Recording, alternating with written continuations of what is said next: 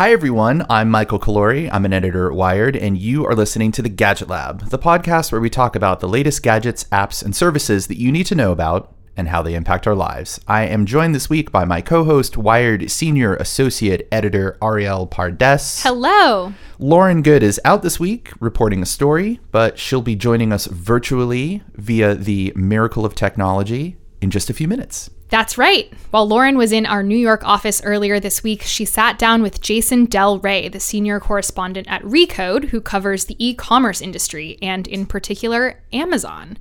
Jason has just launched a new podcast called Land of the Giants. Every season will examine one of the tech behemoths that dominates our lives online: Apple, Google, Facebook, Netflix. The first season of the podcast is all about Amazon, tracking the company's ascent through a series of interviews with former employees. It's very good. Episode 3 just dropped this week. I just got caught up this morning. It's a pretty awesome show. I'm really happy that we have Jason on the show. But before we jump to Lauren and Jason talking about Amazon, let's do a quick recap of the news. Ariel, what's happening? Okay, I have a riddle for you. What lives on your iPhone but can't be accessed through the App Store, has no numbers but carries a balance, and helps Tim Cook sleep well at night? It's the Apple Card. That's right. Apple has a new credit card. In case you forgot about this, Apple first announced it back in March, and on Tuesday, Apple made it available to a select group of iPhone users. The rest of us will be able to apply for it later this month. Now, what, you ask, is so special about the Apple Card? Well, it's a credit card, one made of titanium, but everything about it is designed to function on your iPhone. So you apply for the card on your phone, the card itself lives in the Wallet app, and you pay for things by tapping your phone to a payment terminal the same way you'd use Apple Pay. And actually, the Apple Card is not very different from Apple Pay, except for that you get this nice little interface that categorizes your spending by color, and you get some cash back on your purchases. So there's 2% cash back when you use Apple Pay, 1% when you use the card, and 3% when you buy Apple products. Now, Apple has a lot of claims about what it's doing differently here, like there are no late fees and you get your cash back on a daily basis. But in terms of interest rates and rewards, it's actually not super different from other credit cards. There's been a lot of reporting this week about how this stacks up with other high cashback credit cards. And, like Apple Card is probably not the best thing to get unless you're an Apple super fan. But what is different and cool is the idea of reaching for your iPhone rather than reaching for your wallet when you go to pay for something. And Apple has a huge stake in that. This isn't the only way that it's trying to replace your wallet. It's also working on things like digital tickets, digital ID cards, digital Metro passes, and getting people to use a credit card that lives on their screen rather than in their wallet is a big part of this master plan. Yeah, I noticed that this week they also did a big advertising campaign in the New York City subway. That's right. Showing people how to tap to get through the fare gates just using their phone. And they launched Wallet, like Apple Wallet, or is it just called Wallet, something like 6 years ago, 7 years ago? 2012, I think. Yeah, and ever since then, it's like more and more things are creeping in there, which I think is really interesting.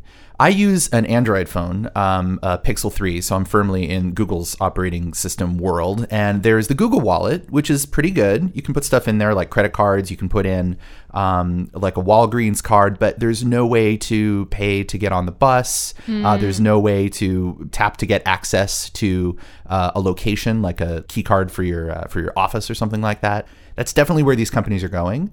So the Apple Card is going to get more people on board with that vision of the future, I think. Absolutely. And the more people who are on board with that vision of the future, the more people who buy iPhones, right? Yeah. Like this is all part of Apple's genius plan to get you to buy their hardware because you love their services so much. And if you can use an iPhone but not an Android phone to pay to get on the Metro, to pay for things at the coffee shop, to get into sports events, to get into your student dorm, then you're more likely to front the money to buy an iPhone. You're an iPhone user. Are you going to get an Apple Card?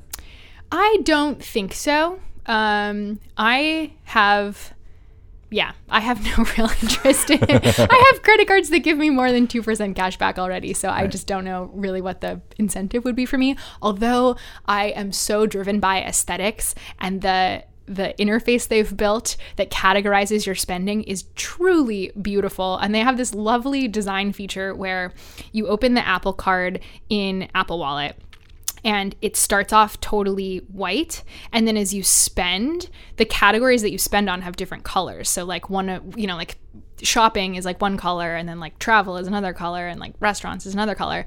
And depending on how much you spend on those various categories, the digital card has this like sort of lava lamp like mesh of colors. And so if you spend a lot in one category, it becomes like more orange. And if you spend more in one category, it's more pink. Gosh, it's beautiful. That's great. I can't wait for Google to copy it. So moving on Wednesday, Samsung unveiled the newest version of its Galaxy Note smartphone. The Note is the largest phone that Samsung makes. You'll remember that for years we joked about the Galaxy Note's giant screen and called it a phablet. Not a term of endearment. But then the whole industry started making huge phones, so now I guess the joke is on us. Well, the Note is back, and Samsung has done something kind of weird and daring. There are two sizes of the Note now. There is the big Note that we all know and love, and it has a plus-size screen that measures 6.8 inches on the diagonal. Woof. And, yeah, right? Huge. And then there's the smaller, more sensible version of the Note with a 6.3-inch screen. The new smaller Note is almost exactly the same size as the Galaxy S10 that Samsung released this spring. But the Note is different, of course, because it comes with a stylus. Both sizes of the Note, the big one and the small one, have Samsung's S Pen in the box. Both of these Notes are also very expensive, as flagship smartphones are these days. The smaller Note costs $950, while the larger Galaxy Note 10 Plus, yes, the bigger version gets a plus after the name now, starts at $1,100. They're both available this month. Ariel, what are your thoughts on giant phones? I don't like a giant phone. I am personally very surprised that the smartphone industry has headed in this direction of producing bigger and bigger phones. I'm a tiny phone person. I have the iPhone 7 Plus right now, and I'm due for an upgrade. And the thing that I'm most excited about is getting something that's smaller, because my phone doesn't fit in my pocket. It doesn't fit in my hand. It doesn't fit on the side of my face when I'm making a phone call. Doesn't fit in a lot of like tiny women's purses. So personally, I'm not interested in a giant phone. However, I do understand that as our sort of screens are becoming more and more a part of our lives, like it does make sense to have a giant phone if that's the thing that you're also using to like watch TV on the train and do a little bit of work when you're out of the office and see your Instagram pictures in super high crisp definition. Like, I don't know. The more that these phones become our central computers, I totally get the impulse to have a bigger screen. The thing that sets this device apart, or I should say these devices apart from the rest of the phone world, is the stylus, the S Pen. Yeah. Can you do anything cool with this version of the S Pen? Yeah, it has gestures built in. So you can like wave it around. And the old one, I remember they first started making the S Pen have more than just writing functionality, where you could use it to take a picture. Like you could tap on the end of it and it would take a picture. Selfie pen. Yeah. So they're doing, yeah, that's what the S stands for. So they're doing more along those lines with gestures now. And of course we saw, the Pixel phone is going to have gestures. So I think it's sort of signaling that gestures are going to be more a part of the smartphone experience going forward. But I mean, using a pen on a phone, is that something that a lot of people do? Probably not. In the wild, I've never seen it. I've never seen it either. Probably much bigger in Asia than it is here, just because of the style of writing. It's probably easier to scribble than it is to type. But remains to be seen whether or not the pen is the thing that's going to make people choose this over the Galaxy S10, which is exactly the same size. All right, well, I think it's time to go to Lauren Good in conversation with journalist Jason Del Rey and hear them talk about Amazon. So let's take a quick break and then come back with the interview. Jason Del Rey is a senior correspondent at Recode, who has covered Amazon and other retailers, both large and small, for the past 6 years. And now he's the host of Land of the Giants, a new narrative podcast series about the biggest tech companies of our time. The first season is called The Rise of Amazon, and as you might expect, it's all about Amazon and the future of Jeff Bezos' company. Jason is also my former colleague. In fact, I think I took your photo for your work ID when you started at Recode in 2013, if I remember correctly. It wasn't even Recode back then. It was still All Things D. And I remember you saying, I probably look really tired because my wife and I just had a baby. This is all correct, and like the nightmare is resurfacing in my head. Yes. Which ties into the first episode of your podcast, because you personally started to notice some interesting trends around your own Amazon usage after you had your first child. The first episode, talk about that. Sure. So we started the series with an episode all about Amazon Prime because, in my opinion, it is sort of the key to Amazon's retail domination. And Amazon's retail domination is the key to everything else it's doing today. And part of the episode is the origin story of Amazon Prime, told in the words of executives and managers who built it. Part of it's about the consumer psychology behind Prime, how it locks us in so effectively and comes into our lives in times when we most need sort of something easy and convenient because we have a lot going on. And for me, right after my first child was born, my son, was when we signed up for Amazon Prime. And, you know, each year after that, it just became more and more central to our everyday life, which kind of sounds sad in some ways, but is just, I'm sure there's a lot of people that can relate now. I mean, there's north of 100 million Prime members globally. And anyway, yeah, so it found a way into our life when we needed some some stability, and we're not going out of the house much. Maybe it would be useful to back up and ask you first why you decided it was at this moment in time you wanted to make a narrative podcast about Amazon. With Amazon, I think it's a combination of Alexa increasingly was in, it seemed like everyone's homes, you know, everyone getting grandma an Alexa Dot for Christmas or another holiday around that time. And just so pervasive, and no one had really done anything that we had known of in audio form. One of the reasons why we thought audio would be a great medium to explore Amazon was maybe like many tech executives at Amazon speak in sort of a different type of language, and it's a optimistic language about the future of technology. It some would say sometimes it's jargony, but it's this at Amazon. It's this idea of customer obsession, customer delight, frictionless, seamless, and those words are all fine, but on paper they just kind of can lose all meaning. And so what I've tried to do is be the translator as we talk to some of these Amazon executives throughout these episodes and explain what I think they really mean and how they think. And we just felt like audio would be a great medium for that. So they're not explicitly saying world domination, but you're basically looking to see if that's the goal. Yeah, I mean, you know, in the second episode of the series, which is about the smart home and Alexa, I talked to the vice president of smart home at Amazon, and he's essentially saying we're not a retailer, right? You know, we're not just a media company. We're not just a cloud provider. Like, we solve problems for customers, and we solve hard problems for customers. And if we think there's an area where there are our customers' lives could be made simpler, better, like, we're going to try to invent something. He talks a lot about invention.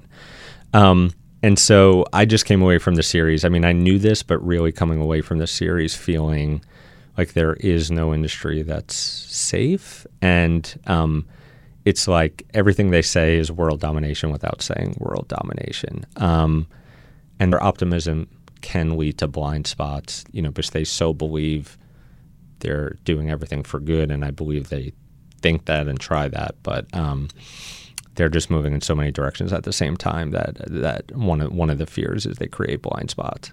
So the first episode is about Amazon Prime, which is inarguably one of the most important parts of Amazon's business. And one of the things that struck me about the Prime episode is you describe the scene with the help of a former Amazon employee, Vijay Ravindran, of Bezos basically pitching the idea of Prime and assembling a team of people on his houseboat on a Saturday morning to say, this is the direction we're going in. And it's during the holiday season, and the team is already incredibly stressed out. And, yes. and like the website is like #failing. Yeah. And Bezos is like, we're going to do this thing. But what struck me about this story is it wasn't just about like customer obsession and customer service and we need to get things to people in 2 days or less because we're still like competing with brick and mortar experiences. But even then, it seemed like he had this idea around how we lock people in.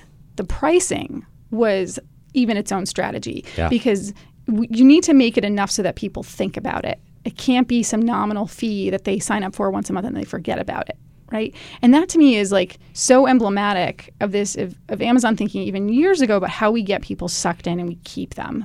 Yeah. So I'll start with the pricing. So on one hand, it was very much instinct. There were, I've been told there were people that did some modeling, but it was not something where you had a room full of MBAs for like a year trying to figure out the perfect price. It was this idea that, I think they knew they wanted it to be between like $50 and $100, because that felt like not so much that it's going to rule out the vast majority of people, but enough that whether you recognize that you think about the pricing or not, that somewhere in your brain, you're thinking, I need to get my money's worth for this. And so, it sort of triggers something in you where Amazon now becomes the first place you go because you've thought to yourself, I already made this, investment.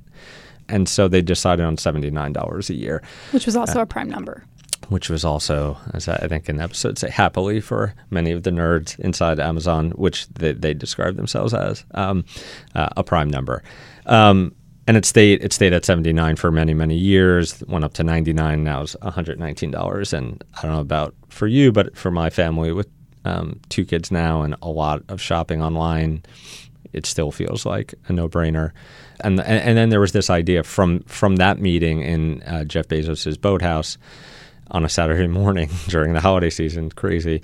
Even from that time of creating a moat around Amazon's best customers. I like to think of it both keeping other retailers out and keeping these best customers locked in. And simultaneously with that, Amazon started adding more and more product categories that would make it so you could go back there on a daily or weekly basis and find things that you needed, consumable items, not one-off purchases like a book or DVD. So all those things together, and there were many reasons after that we sort of explain in the episode why Prime became what it is today. Adding video was a key moment. For a separate written oral history I did on Amazon Prime, a video executive told me, we wanted to compete with Netflix, and we were struggling not being able to get good content with how much money we were willing to spend. And Bezos said, if the customers are getting it for free with Prime, like how much could they really complain? And so long story short, video was a big moment. It's easy to think now that Prime would have been an overnight success, but it was like very slow and steady for many, many years.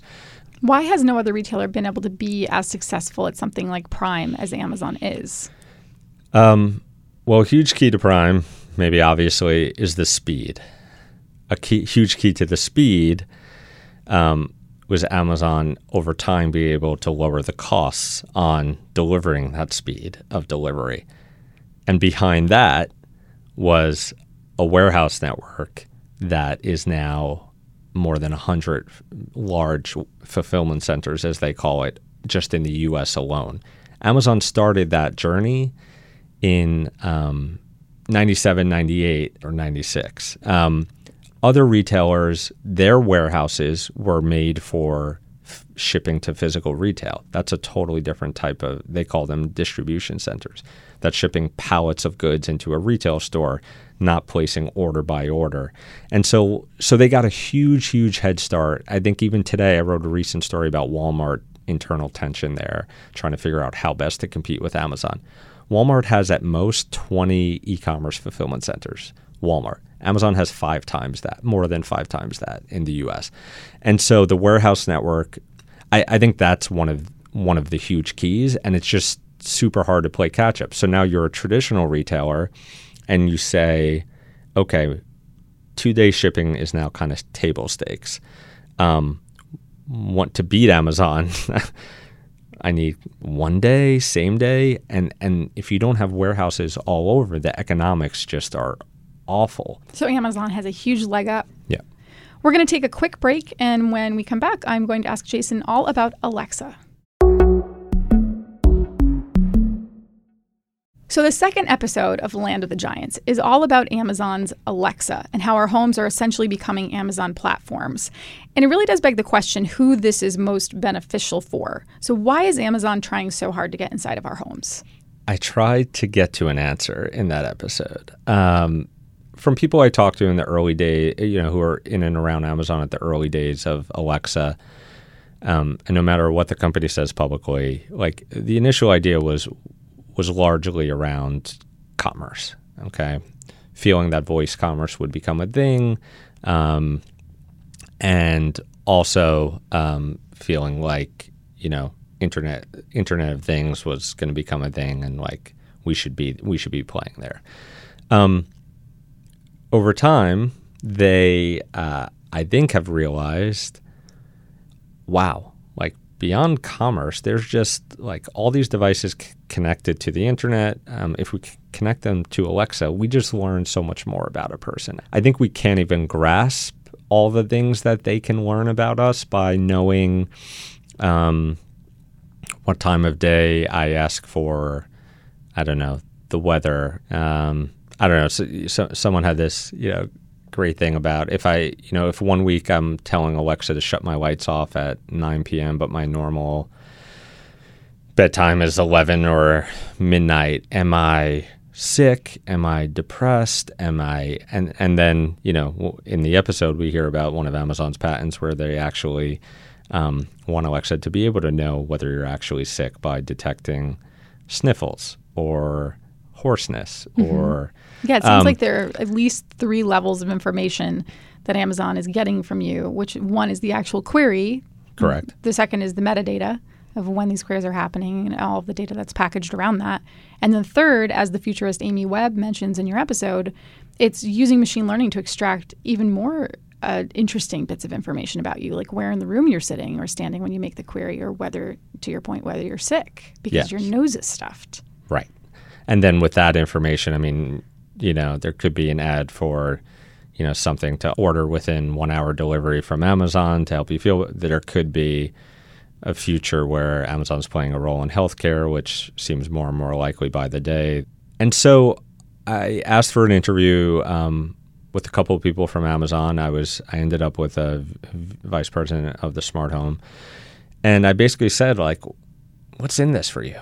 It's not clear. And so this VP, Daniel Rausch, just opened up the playbook for you, right? He world domination. He said, Jason, we at our best, we are figuring out hard problems that customers have, and we're inventing on behalf of customers. And so, he rattled off some features like that may sound awesome to some people and may sound creepy to others. So one of them is called Alexa Hunches. Have you ever I know what hunches are. I don't think I've used them. I've tested a lot of Echoes, and I'm sure at some point I was like, I should probably test this. But the whole idea is that it gets to know you over time and suggests something. Like to your earlier example of turning off the lights, it knows that and says, Lauren, would you like to turn off the lights, sort of preemptively, right? Is right. that the idea? Yes. Or even, you asked me to turn off the lights. Should I also lock the door? And I don't know. Maybe I'm just like super jaded journalist at this point, or like, or I have, skepticism just, built into me, but it freaks me out a little bit, right? This all led me to just ask, Daniel Rausch, whether there are any teams inside of the smart home division of Amazon that sort of listen to skeptics, and then like maybe their main goal is to like work back from those fears and make sure they're building all those safeguards around those fears, or evaluating the fears of what could go wrong. And his response was very quick and very straightforward, and it was essentially, no, Jason, like we start from a place of optimism, and essentially like, yeah, we hear the skeptics, but like they're over here and we're over here creating just amazing, optimistic futures. That's interesting, and it makes me wonder what the real concern should actually be on the part of consumers, because once again, there are so many levels of this where you're talking to futurists that are telling you, well, why couldn't this be our future? It may not be happening now, but it could be the future. But what it is happening right now that we know of for a fact is that there have been scattered incidents, and one in particular that made a lot of the news about a private conversation being erroneously, inadvertently recorded and sent to that person's contact. Correct. Right? And it was a It mistake. was like a professional contact too, not even not a family member. At the end of the day, we're all sort of horrified by the idea of what we think is our private home conversation being sent to just a person in our contacts or being shared more widely, like sort of with the world. And then, more recently, there have been stories about how there are folks inside these companies at Amazon and Google and Apple, which all have voice assistants, that are actually listening to these supposedly anonymized snippets of information, snippets of voice queries, in order to help train the AIs and make the AIs better. And now some of the companies are starting to come out finally after pressure and say, okay, we're not going to do that anymore. We're going to do it differently, or here's the explicit language around that. So there's that level of concern too. So what do you think actually right now, if you had to put your futurist hat on, what is actually the biggest thing we should be thinking about with Alexa and how it is, in our homes and in our lives? Yeah, I think acknowledging, like, when you buy one of these things, you should be telling yourself that, like, there's a good chance there's someone out there who has access to this, right? I mean, is listening to this. There's been nothing over the last few years that have convinced me that consumers on a whole will pull back on their own from something that is convenient because they're worried about privacy. And who knows, 5 years from now? I think at a high level, it just seems like there's a trade-off going on, convenience over sort of personal freedom.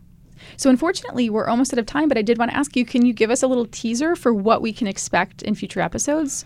So there will be an episode all about competition on the Amazon platform, what that looks like. We talked to some CEOs of big brands that have pulled off of Amazon. I also traveled to Kansas, to one of the towns where Amazon had one of its first warehouses, and then left a few years ago to see what Amazon's impact is. Unlike many tech companies, Amazon has a physical impact on many, many dozens, over 100 communities across the U.S., so I wanted to explore that. And lastly, we have a whole episode about automation and robotics inside of Amazon's warehouses. What is the end game there?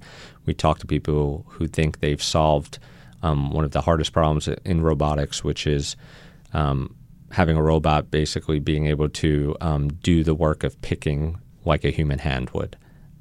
I could keep going, but I think you've given us a good teaser for what's coming up on Land of the Giants. Jason, thank you so much for joining Wired's Gadget Lab podcast. Thanks so much, It's been great to chat with you. That was a great interview. I can't wait to listen to more episodes of Land of the Giants, and you should all subscribe to hear more about how Amazon is conquering the world. Mike, let's do some recommendations. All right. What's yours? So one of the biggest things that happened in the world of technology this week is that there were 2 shootings last weekend, 2 mass shootings, one in Dayton, Ohio, and one in El Paso, Texas. And again, the spotlight was thrown on the website 8chan, which is a message board on the internet that has very staunch libertarian and free speech rules, and allows people to post things and say things that other platforms do not. For this reason, the shooters in one of these incidents and in past incidents have had their manifestos, either by themselves or by other people, posted to 8chan. Also, videos and photos from the incidents posted to 8chan, where they remain as part of the public record. This has caused a lot of people to question whether 8chan should be allowed to continue to operate on servers in the United States. They do have some protections, particularly the Communications Decency Act allows them some protections. It's the clause that does not allow platforms to be held liable for content that people publish on those platforms. And then also there's a free speech argument towards allowing 8chan to continue to operate. However, 8chan was kicked off of Cloudflare, which is a security company that provides protection against DDoS attacks, among other things, and they're sort of bopping around the internet now trying to find a place to land. So, to make sense of all of this, I have a recommendation because Wired this week on Tuesday published a fantastic story by Timothy McLaughlin, and the headline is "The Weird Dark History of 8chan," and it looks at where 8chan is at this moment, which is post another shooting where the shooter's manifesto made its way onto 8chan, and post the Cloudflare incident, and then going all the way back to when it was founded, who it was founded by, the principles upon which it was founded, and how it has changed and matured over the years and become the force that it is now. It profiles several of the people involved. Frederick Brennan, who is the mid-20s-ish founder of 8chan, and then Ronald Watkins, who is the current administrator, and his dad, Jim Watkins, who owns it. All three of these people live in the Philippines. There is now some discussion of whether or not Philippines authorities can get involved because they're using labor in the Philippines to help run the website. So it really kind of brings you up to date. It goes all the way back to the beginning of 8chan and brings you all the way up to date to where the site is now. And it's just a fantastic piece of journalism. It's long. It'll take you half an hour or longer to read it, but I highly recommend it because we're going to be talking about 8chan for the next several months, regardless of whether or not there's another shooting where 8chan is, implicated in the posting of materials related to the shooting, because the U.S. government is going to get involved, and we're going to have to sort of reevaluate the Communications Decency Act, reevaluate what we consider hate speech on the internet, and a lot is going to change later this year and early next year. So 8chan is sort of the key to learning how that is all going to happen.